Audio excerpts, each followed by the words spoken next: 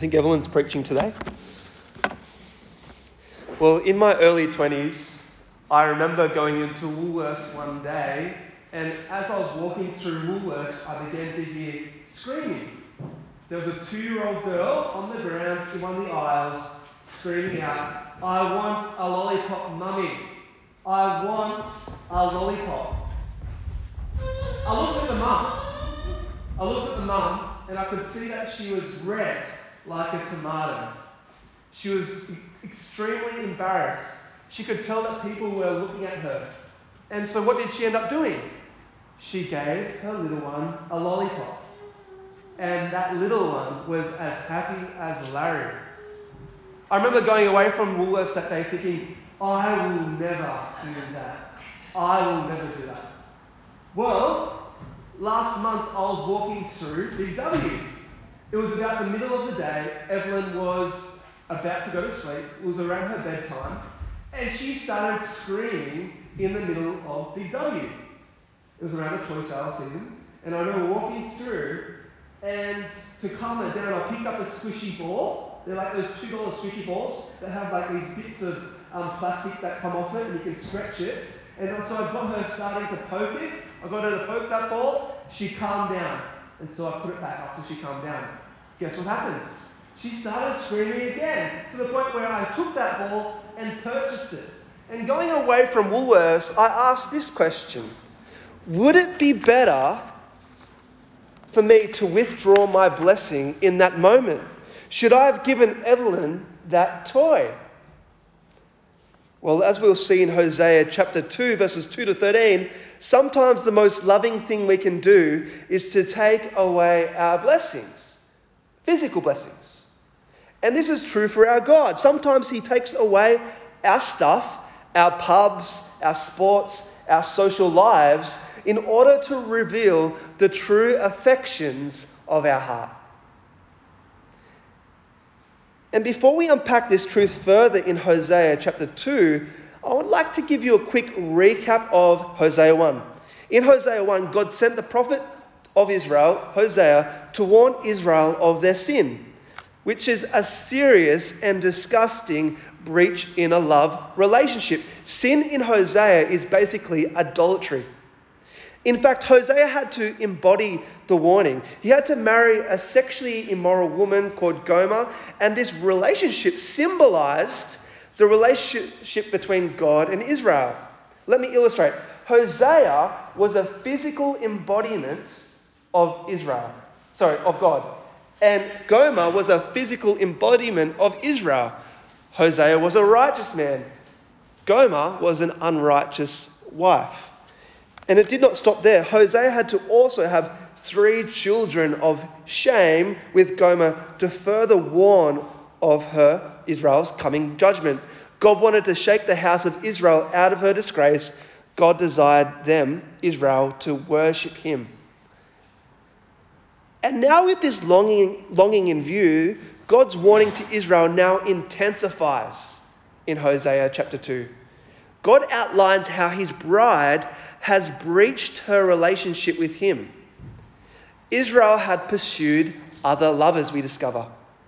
We see this in Hosea chapter 2, verses 2 to 5. If you have your Bible, let's open up together and I'll read through this part of the passage again. Hosea chapter 2, verses 2 to 5. Rebuke your mother, rebuke her, for she is not my wife, and I am not her husband. Let her remove the adulterous look from her face and the unfaithfulness from between her breasts. Otherwise, I will strike her naked and make her as bare as on the day she was born. I'll make her like a desert, turn her into a parched land, and slay her with thirst. I will not show my love to her children, because they are children of idolatry. Their mother has been unfaithful, and she has conceived them in disgrace. She said, I will go after my lovers, who give me my food and my water, my wool and my linen, my olive oil and my drink. God is talking to the children of Israel, and He wants them to rebuke their mother, Israel. To help you understand this point, imagine that a husband and wife are going through a terrible divorce. Imagine it. Due to the intensity of the relationship, the wife can no longer hear the husband's voice. She avoids being with him in the same room. She feels ill when she hears his name. And to communicate to his wife, the husband then says to his children, their children, "Come over here. I have a message for your mother." But what is this message that God is passing on through the children of Israel? Well, here's the message. The message that Israel is no longer his wife. This is not a divorce announcement. It is a final warning that God has towards Israel. Israel had become, as I've already mentioned, a promiscuous wife who flirted on the street corners with foreign gods. She was then taking these gods into her very home. After each sexual encounter, she then began to produce children of disgrace. It's meant to make us cringe, this image. The pagan fertility gods of the lands that surrounded Israel had become their very lovers. Israel announced that all her comforts had flowed from these pagan gods. The food, the water, the wool, the linen, olive oil, and alcohol. And so God felt betrayed. And it's no surprise that God, the true lover and provider of Israel, was hurt. He had become a rejected husband. And if Israel did not turn back to God, the fertile lands, the lands overflowing with milk and honey, would be turned into a barren desert. Israel would become a wandering nation again, starving and thirsting in the wilderness, without little luxuries, without a home. And Baal, the pagan god of rain and fertility, would be shown for what he is, no more than a piece of timber carved out by human hands. It is clear God, the jealous husband, doesn't want to share his wife. God wants Israel's full devotion. And so that's the first point. God wants Israel's full devotion. And since we are the bride of Christ in the New Testament context, because we have union with Christ, as we learned about a few weeks back, this truth is also relevant for us. God longs for our full devotion.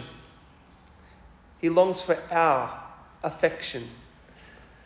But while we do not worship the Canaanite gods of fertility and rain, there are still gods in our culture that are just like Baal.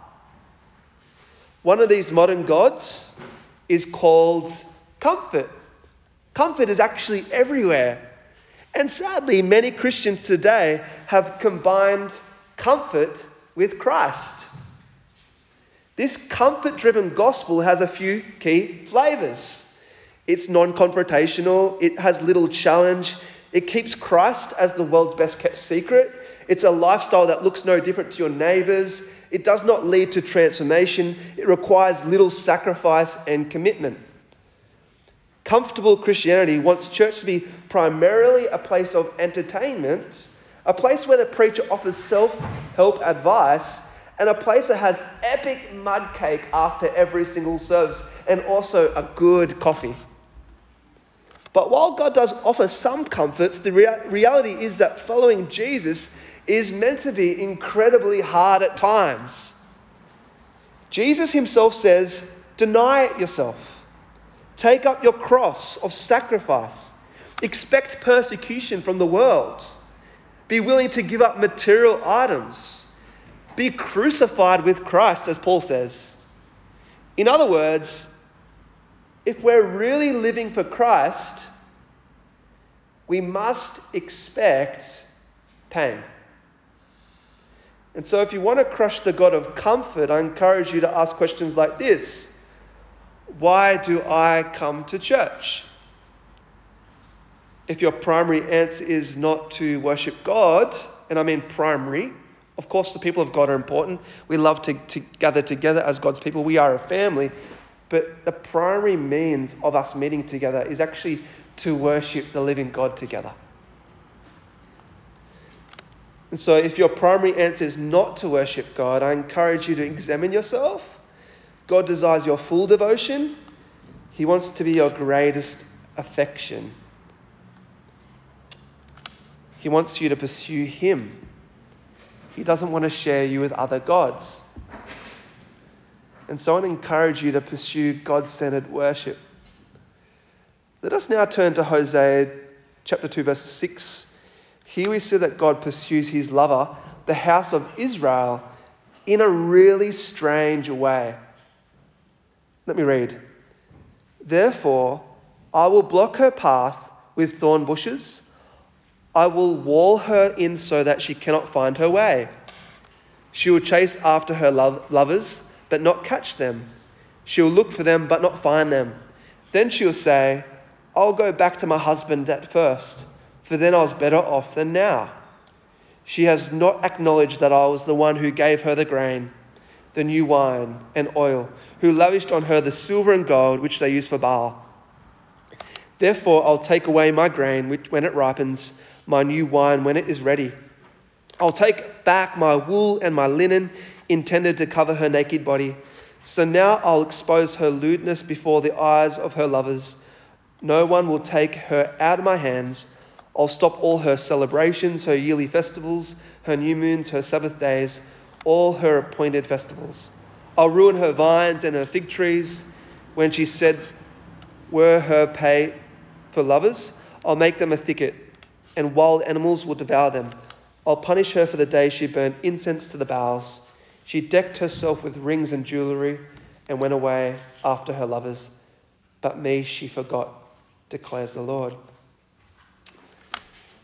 God pursues his wife, Israel, by withdrawing his presence. He says, I will a lot, doesn't he, in that passage? He says, I will block, I will take away, I will expose, I will stop, I will ruin, I will punish. While this might seem strange, God sometimes blesses his people by removing their comforts, by revealing their shame, and by exposing their idols, their false gods. And in this passage, God is destroying the connection between worshipping Baal and the rewards that flowed from this false worship. This will remind Israel that her blessings do not come from Baal really. They come from God. God alone. God is the only provider and lover. Israel should realize that God, the perfect spouse, is actually the blessing.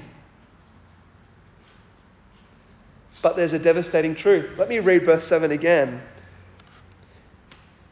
She will chase after her lovers, but not catch them. She will look for them, but not find them. Then she will say, I'll go back to my husband at first, for then I was better off than now. Better off than now. Tim Chester, who's written a commentary on Hosea, says, at first sight, this might look like Israel is ready to return to God. It looks like she's doing just what God pleased with her, asked her to do, to put away her adultery and return to him. But she does not want God. She just wants his stuff. All she wanted was worldly treasures. A restaurant meal every night, a pair of AirPods and Yeezys, a yearly ticket to the Bahamas, and full access to Fox Sports. If Baal were her best bet for getting prosperity, she would follow Baal. If God were her best bet for getting blessed, she would follow God. And so my second point is, stuff became the reason for Israel's worship, not God. Stuff became the reason for Israel's worship. And sadly, this problem is a growing force in the modern church. I was listening to a sermon from a leading minister, pastor in the global church, from the more of a charismatic tradition. And this pastor was saying, in effect, prosperity must follow the gospel. Must is the key word there. Prosperity must follow the gospel. They shout, receive the gospel by faith, and the health and wealth will indeed be yours. If you desire to be pregnant, righteously give. If you want to overcome poverty, righteously pray. If you want to conquer disease, righteously receive. If you live by faith, God will indeed give you the things that you desire. Now, this gospel sounds pretty attractive. It's basically saying, if I worship God with all my heart, He's going to give me money, health. It's pretty attractive, I think. But rather than drawing people to the blessing of simply knowing God and enjoying Him as Father, these ministers fiddle with the heart affections of the most vulnerable and promise them heavenly rewards ahead of the world to come. But what happens when these blessings do not come as promised? Well, for many of us, our faith can be hurt. And at Bible college, one of my friends shared with me how his sister was walking away from faith. When she turned to faith in Christ, she experienced great emotional prosperity. But she was going through a friendship that was being torn apart. Like she was having a broken friendship. She was experiencing a broken friendship, And in that time, as she was experiencing the pain of her friendship breaking down, she felt like God was absent from her. She felt like God was far away. And because she felt like God was far away, her faith began to vanish, disappear. It vanished so much that she turned to other places for comfort. On another occasion, a friend of mine attended a prayer and healing event in Port Macquarie. The preacher asked for people to come forward for miraculous healings.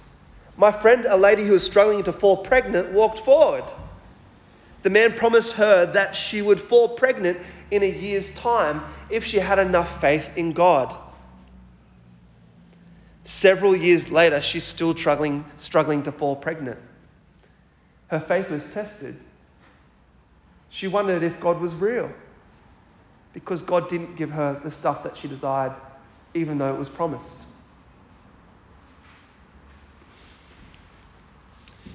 Thankfully, she now knows that that man was a false teacher. She's growing in her faith more than ever now. And so we must be careful that getting staff does not become the reason for our worship. We must worship God because a relationship with Him, our lover, is the ultimate blessing, okay? Our relationship with God is the ultimate blessing. While God is indeed very generous and often provides for our physical, spiritual, and emotional needs, we must remember that He does not always give us what we want. In fact, for our good, He often withdraws His blessings to ensure that we have the right focus. Hands up if you've ever read Job. Anyone read Job here? That is a classic example of this message in a nutshell. Job is a righteous man. He has all the treasures that you could think of. However, all of his treasures were stripped away. All his treasures were stripped away to reveal if he had true faith. Was he worshiping God for God's stuff, or was he worshiping God for the fact that God is God? And by the end of Job, we find out the answer. Even though he's raging at God and asking, why, God, have you taken everything away from me? He realizes, God, you are the blessing. You love me, Lord. A relationship with you is better than anything else. I encourage you, if you want, over the next week to read through Job. It's a great journey, a painful journey, but it reveals this great truth. God is the greatest blessing. He's our ultimate satisfaction. And St. Augustine got this so right when he said, God, you have made us for yourself, and our hearts are restless until they find rest in you. God Himself is the greatest blessing. And friends, we can enjoy this blessing by having faith in Christ Jesus. And Jesus entered into our chaos. He died for us to draw us close to God, our Father. And now by faith in Christ, we're called children of the Father and can enjoy this intimacy. God is the greatest blessing we can enjoy in Christ. And so if you're still trying to work out who God is, who Christ is, I want to encourage you to keep on reflecting upon this truth that God is the greatest blessing. Consider Christ. He's the way to enjoy God. Okay? He died for your sin to bring you close to God, which is the greatest news. God himself is the greatest blessing. Amen? All right. We're going to reflect upon a song now. It has a lot of talk about sin, but it also highlights how awesome our God is because he's revealed Christ to us, our Saviour and King.